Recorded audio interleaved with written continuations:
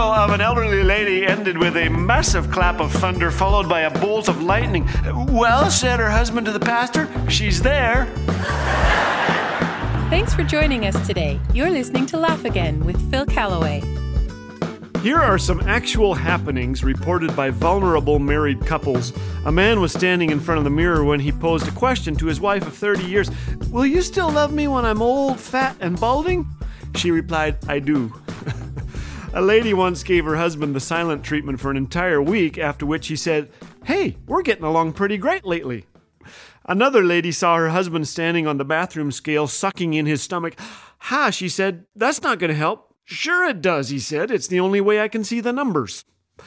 Years ago, I used to video weddings. Usually the bride's father, who looked extremely exhausted, would hand me a check and say, "Here, fill in the amount. It doesn't much matter now."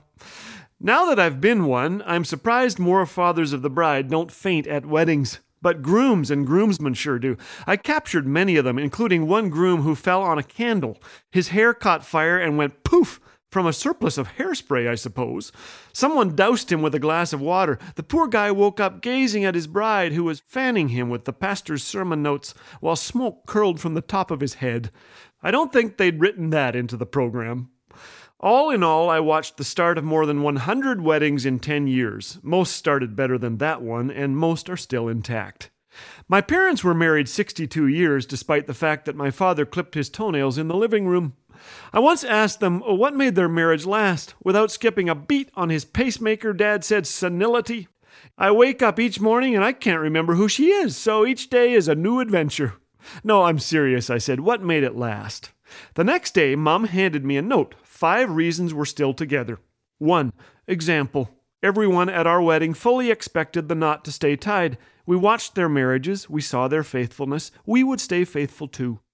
2. Commitment. Sometimes I felt like walking out on Dad. A few times I did. Early in our marriage, I took long walks to get away from him, but I always returned to his loving arms. We made a pledge before God that we would stay committed to each other for life. 3. Devotions. We read the Bible and prayed together almost every night. There we learned God's plan for our lives and marriage. We memorized verses. We asked God for guidance, and He provided it.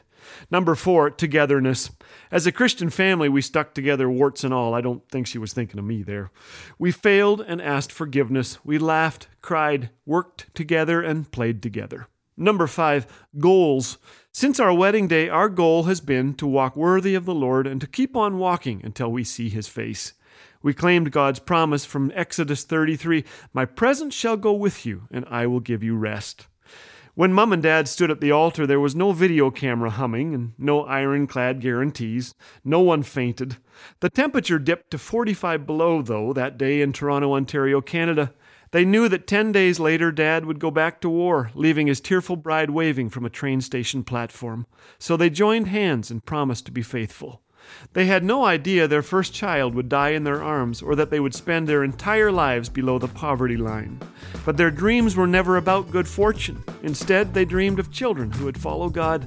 They dreamed of years of faithfulness, and they got 62.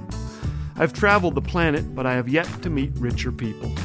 I don't know where you are in life and what your failures are and your disappointments, but wherever you are today, would you hang in there? And if you're married, remember to never be in a hurry to end a marriage. You may need this person around one day to finish your sentences. Hearing your encouragement never gets old. Every listener note we read feels just like the first. Sasha recently wrote, "My family loves watching these together. Thank you so very much, and God bless you all." Thanks, Sasha. To share how Laugh Again has impacted your walk with Jesus, or to express your encouragement with a donation, visit laughagain.us or call 1-844-663-2424. Laugh Again. Truth bringing laughter to life.